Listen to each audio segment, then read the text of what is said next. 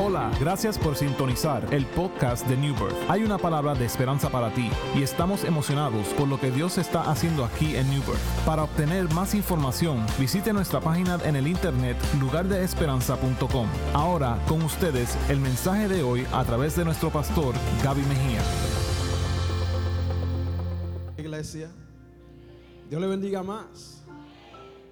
Después de esa introducción, ahora hay que predicar de verdad. Estamos más que contentos de estar aquí frente a ustedes para predicar la palabra del Señor. Pero antes de predicar la palabra, quiero presentar a mi amada esposa Kelly.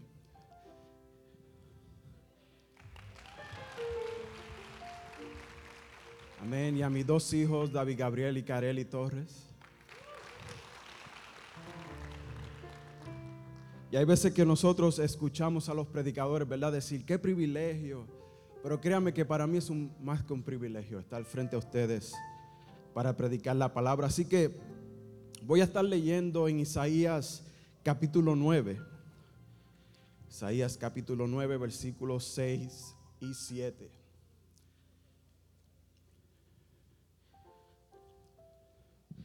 Y la palabra dice, en el nombre del Padre, del Hijo y del Espíritu Santo. Y la iglesia dice, amén. Porque nos ha nacido un niño, se nos ha concedido un hijo. La soberanía reposará sobre sus hombros y se le darán estos nombres: Consejero, Admirable, Dios fuerte, Padre eterno, Príncipe de paz. Se extenderán su soberanía y su paz y no tendrá fin. Gobernará sobre el trono de David y sobre su reino, para establecerlo y sostenerlo con justicia y rectitud.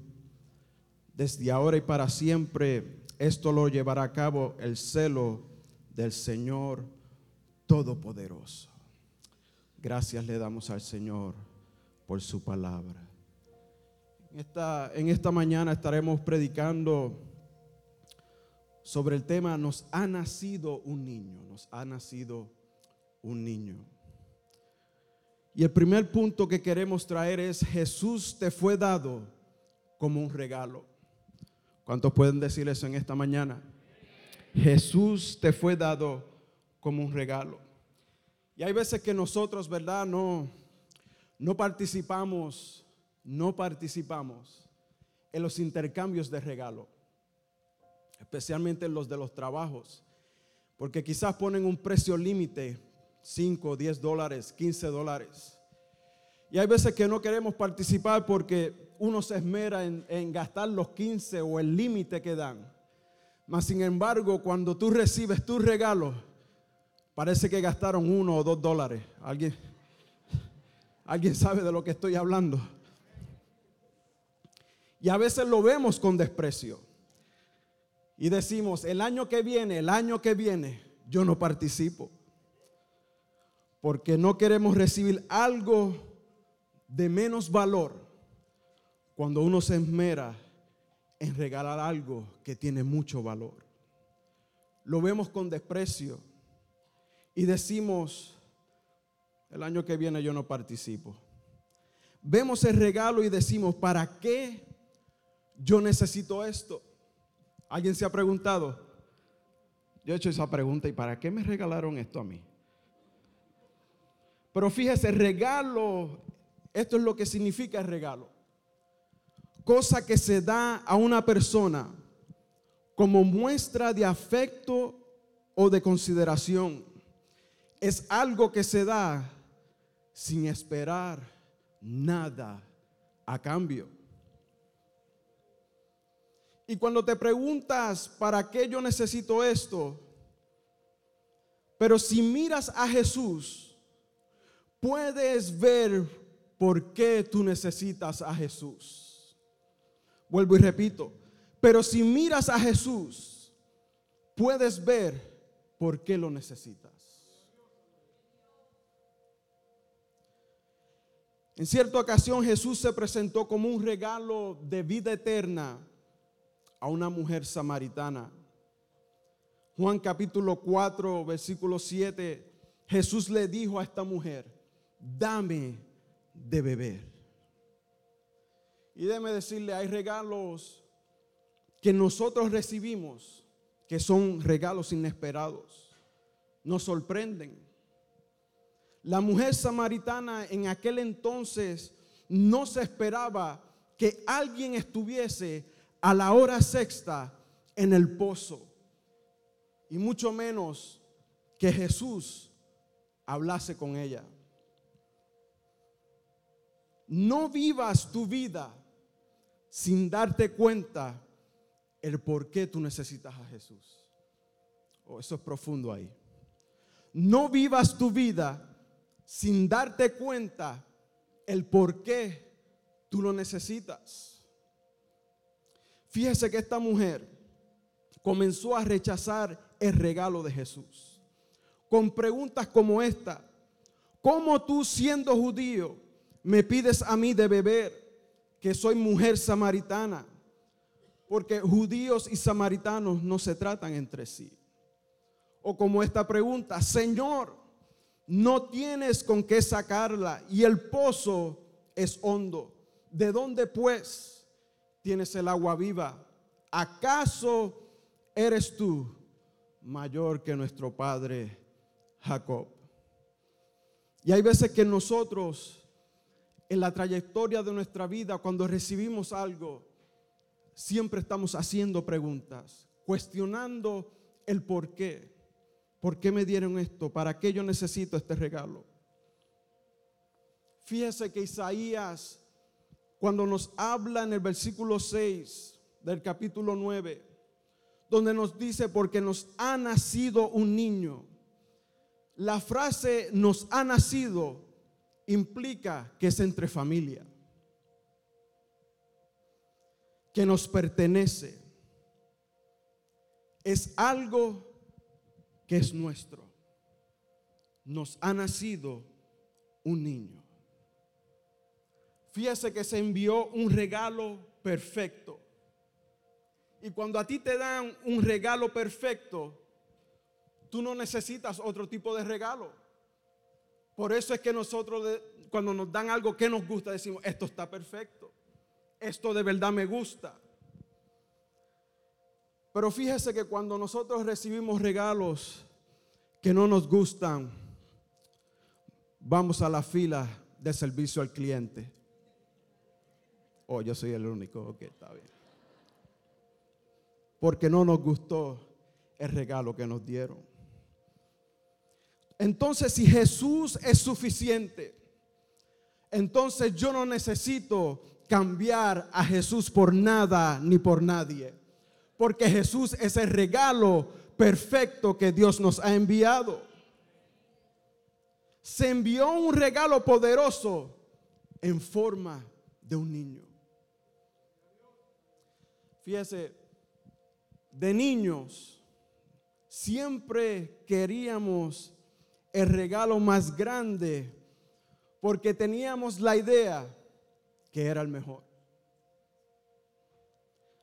Mas sin embargo, de adultos sabemos que la mayoría de las veces los mejores o grandes regalos vienen en cajas pequeñas. ¿Cuántos dicen amén? Entonces un Jesús que es un regalo grande, perfecto, vino en una caja pequeña, vino en la forma de un niño. Fíjese que nosotros no puedes considerarte un cristiano solo por conocer a Dios. También lo vemos como ejemplo solo porque los artistas seculares cantan un himno de la iglesia, los hace a ellos cristianos. Es bueno que tú conoces a Jesús. Es bueno que tú hayas escuchado de Dios. Pero la pregunta que cabe en este momento es: ¿Jesús es el Señor de tu vida? Porque es fácil decir: yo conozco a Jesús, yo conozco a Dios, pero será Él el dueño de mi corazón. Juan 4:10 dice, si consideras el don de Dios, ¿y quién es el que te dice, dame de beber? Tú le pedirías y Él te daría agua viva.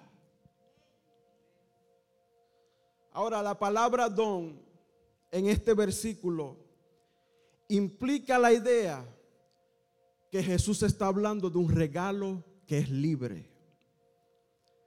Es decir, un don sin ataduras. Porque muchos piensan que el regalo que Jesús nos da está atado a condiciones. Y aquí es donde entra la mente religiosa de muchos. Cuando en realidad el regalo que Jesús nos da es gratis. No tiene ataduras, no tiene condiciones. No es un intercambio de regalo. Si tú me das algo, entonces yo te doy algo para atrás. Cuando Jesús da un regalo, cuando Jesús te da algo, no viene atado con condiciones. Cuando nosotros vemos a la religión dice, obedezco, así que soy aceptado. Mas sin embargo, el evangelio dice, fui perdonado, entonces obedezco. La religión dice, obedezco a Dios para obtener cosas de Dios. El evangelio nos enseña que obedezco a Dios para obtener a Dios, para deleitarlo y semejarme a Él. La religión dice, cuando las circunstancias en mi vida van mal, estoy enojado con Dios o conmigo mismo, ya que creo que cualquier persona buena merece una vida cómoda. Mas sin embargo, el evangelio nos dice, cuando las circunstancias de mi vida van mal, yo lucho. Pero sé que si Dios puede permitir esto para mi entrenamiento, ejercerá su amor paternal dentro de mi prueba. La religión nos dice, cuando me critican, estoy furioso, devastado, porque es esencial para mí pensar si soy una buena persona. Las amenazas a esta autoimagen deben ser destruidas a todo lugar. Mas sin embargo, el evangelio nos dice, cuando me critican, sí me entristece, pero no es esencial para mí que soy una buena persona. Mi identidad no se basa en lo que piensan las personas, sino en el amor de Dios por mí a través de Cristo. La religión dice, mi vida de oración consiste en gran parte de peticiones y solo se intensifica cuando estoy en necesidad. Mi principal propósito en la oración es controlar las circunstancias. Mas sin embargo, el evangelio, mi vida de oración consiste en un generoso tiempo de alabanza y adoración. Mi principal objetivo es la comunión con Él. Y ese es el problema de muchos de nosotros. Cuando oramos a Dios es porque me acuerdo que estoy en la prueba, que estoy en la situación difícil. Pero debemos de acordarnos de la oración, porque quiero una relación constantemente con aquel que murió en la cruz del Calvario por mí, por mi familia, por mis hijos, por aquellos que aún no le conocen. Por eso es que yo hablo con Él todos los días.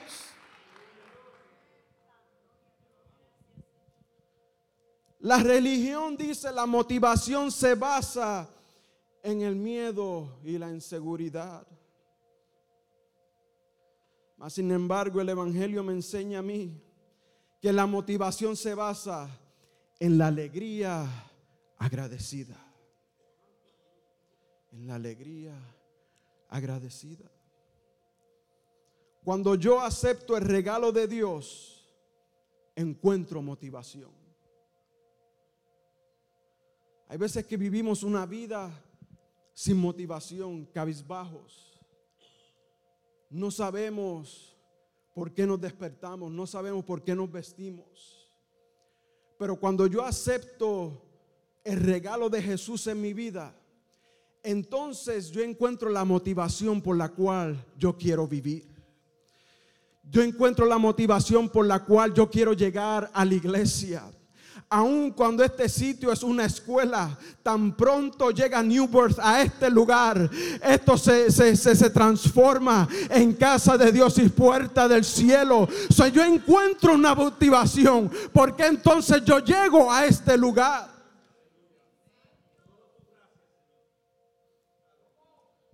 Yo encuentro la motivación para vivir. Encuentro la motivación porque quiero ofrendar. Encuentro la motivación porque quiero resistir al pecado. Encuentro la motivación para dejar de ofender. Aun cuando lo que ponen en Facebook, ay, ahora sí se dañó esto, bendito sea el nombre del Señor. Cuando lo que dicen, tú rápido te picas y dices, eso lo dijeron por mí, yo sé que fue por mí. Y rápido tú buscas tu teléfono. Pero encuentro la motivación para no ofender. Encuentro la motivación para perdonar a los demás. Y suena fácil, pero cuando el regalo de Dios está en nuestra vida, aun cuando nos duele, tenemos que perdonar. Perdonar a aquellos que nos hirieron. Porque es fácil perdonar a aquel que se encuentra lejos, que quizás no es parte de mi familia, pero cuando nos ofende a alguien de la casa, cuando nos ofende a alguien o nos hiere a alguien que comía con nosotros, alguien que se pasaba con nosotros de día y de noche en nuestra casa, qué difícil se hace perdonar. Pero cuando reconozco que Cristo está en mi corazón, tengo la motivación para perdonar. La motivación para vivir una vida santa está basada en la alegría agradable. En la alegría agradable. Ahora, ¿qué tú haces con el regalo de Jesús? ¿Qué haces con el regalo de Jesús? Los regalos grandes siempre los ponemos en la parte de atrás o al lado del árbol. Usted sabe, para que se vea lleno. Pero el regalo pequeño, fíjese, nosotros siempre lo ponemos en la parte central del árbol. Ahora te hago la pregunta: ¿es Jesús el centro de tu vida? ¿O lo pones en la parte de atrás y cuando lo necesitas, entonces? ¿O lo pongo hacia el lado para cuando lo necesite, entonces puedo abrirle el regalo? Fíjese que esta mujer samaritana, en el versículo 15 de Juan capítulo 4, le dice al Señor: dame de esa agua, para que no tenga yo sed, ni venga aquí a sacarla. Ella quería que Jesús fuese el centro de su vida. Ahora Jesús le dice esto: ve, llama a tu marido y ven acá.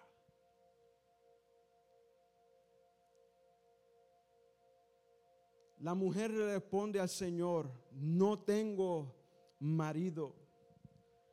Y Jesús le dice: bien has dicho, no tengo marido, porque 5 maridos has tenido, y el que ahora tienes no es tu marido. Fíjese que el regalo de Dios confronta nuestras vidas. Pero a diferencia de los hombres, cuando Jesús o Dios nos confronta, no nos confronta para avergonzarnos. Cuando la palabra te confronta, es para restaurarte, es para hacerte nueva criatura. Yo no sé de qué lugar tú vienes, no sé de qué otra iglesia, de qué otra religión tú has venido y has llegado a New Birth. Pero si algo yo he visto en la trayectoria que llevo en New Birth, que ha sido un año y quizás varios meses, es que cuando se predica la palabra, se predica para confrontar, pero no para dejar a nadie en el suelo. Cuando se predica la palabra desde los altares de nuestras iglesias, es para restaurar a las vidas que están heridas. Así que yo no sé a qué tú has llegado a New Birth, pero si llegaste con una necesidad, Jesús está aquí para restaurarte. Hay veces que nosotros nos encontramos en una manera que queremos actuar para que Dios pueda amarnos más. Y quizás a veces tratamos hasta de humanizar la aceptación de Dios en nuestra vida. Y la realidad es, hermanos, que Él te ama y te acepta y te da la bienvenida. Pero tienes este regalo y tú tienes que elegir, ¿lo acepto o lo rechazo?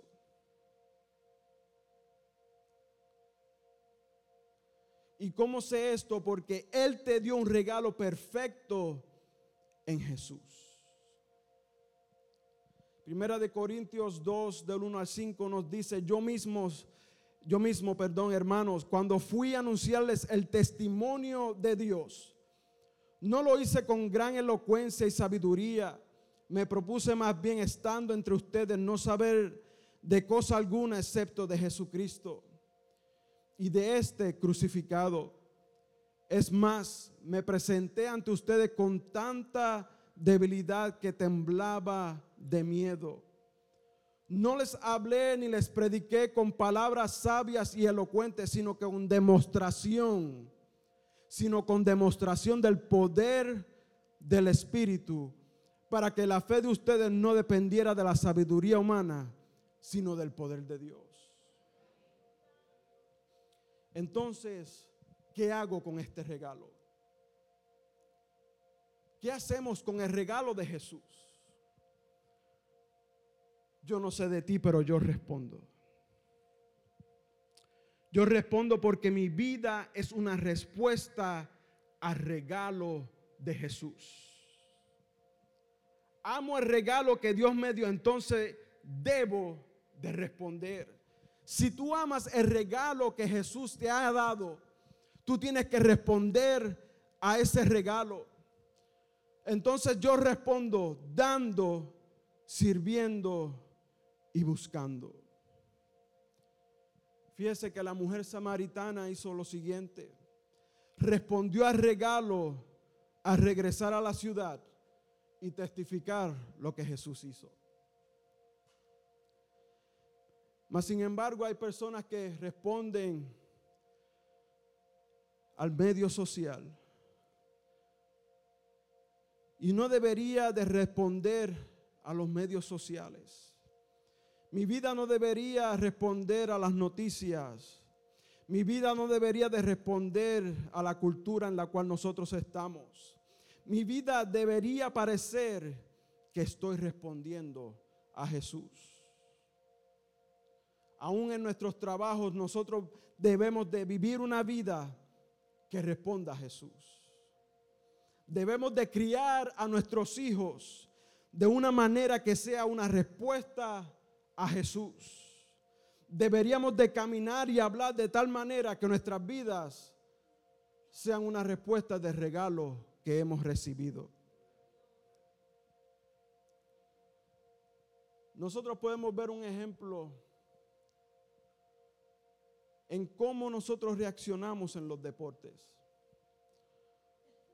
Cuando hacen jugadas insignificantes, son 2 o 3 nada más los que hacen aplausos. Mas, sin embargo, cuando hay una jugada espectacular, hay aplausos grandes. Si Jesús es todo lo que Él dice que es, entonces Él no es solamente hombre, sino hijo del Dios viviente. Entonces nosotros le servimos a un Dios que es omnisciente, omnipresente y omnipotente. Debido a esta naturaleza inmensa de Dios, nunca serás capaz de responder completamente a la naturaleza de Dios. Nunca. Pero me alegro en esto, hermanos, de que un Dios grande pida mi pequeño corazón. Un Dios tan grande se esmere por conocerme más a mí. Dios no me pide que haga nada que Él no me dé la capacidad de yo hacer. Entonces mi respuesta para Él y por Él: solo puedo ser santo porque su Espíritu está conmigo todos los días. Solo puedo dar a Dios y entender el corazón de dar debido al Espíritu que está vivo en mí. En carne y hueso suena agotador, mas sin embargo en el Espíritu el servicio se convierte en una oportunidad para responder. Porque es difícil en nuestra humanidad, pero en el Espíritu de Dios, cuando me conecto con el Espíritu Santo de Dios y llego a la casa del Señor, yo llego para adorarle, para bendecir su nombre, para decir que Él es dueño de mi vida, que sí acepto el regalo de Dios en mi vida. Si tienes dificultades para responder, tal vez sea porque en algún lugar de esta vida vistes el don de Jesús y disminuyó quien Él era. No sé qué ha sucedido en tu vida que llevas hasta ahora. No sé qué ha disminuido el poder de Dios en tu vida. Alguna mala experiencia. Quizás algún momento difícil en tu vida, pero cuando tú miras a Jesús, cuando tú te olvidas qué hizo el hombre, cuando tú te olvidas que fue el hombre y no fue Dios quien te hirió, entonces tú puedes mirar a Jesús y decir: yo quiero ese regalo. Yo necesito ese regalo. Fíjese que la palabra en Isaías nos dice: nos ha nacido un niño, se nos ha concedido un hijo. Y lo que Dios nos los da en forma de regalo. Y termino con esto. Hubo un tiempo que nosotros no podíamos tener hijos, mi esposa y yo. Tratamos la medicina. ¿Qué no tratamos? Pero alguien en algún momento de nuestra vida dijo: ¿por qué no le das la oportunidad a Jesús? Qué bueno por personas que todavía se acuerdan que Jesús puede hacer milagros.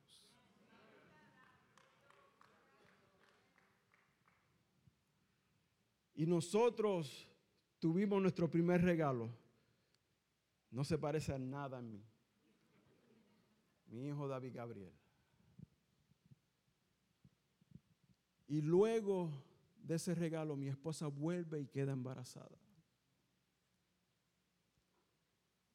Y ese lo perdimos, hermanos.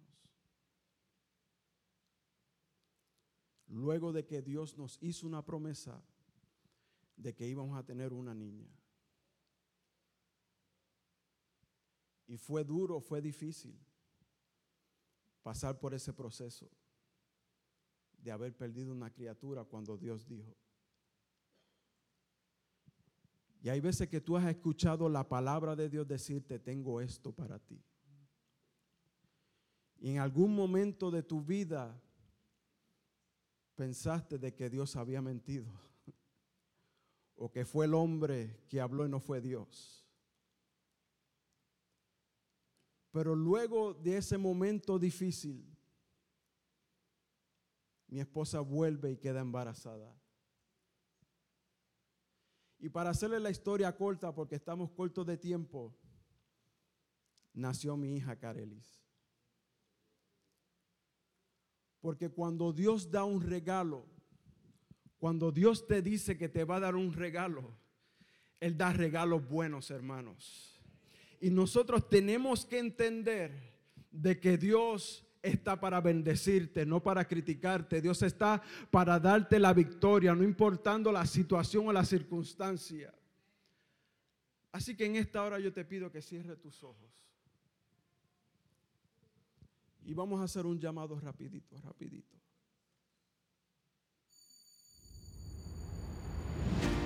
Si en esta hora tú necesitas el regalo que Dios ha enviado a esta tierra, simplemente voy a pedir que levantes tu mano donde tú estás.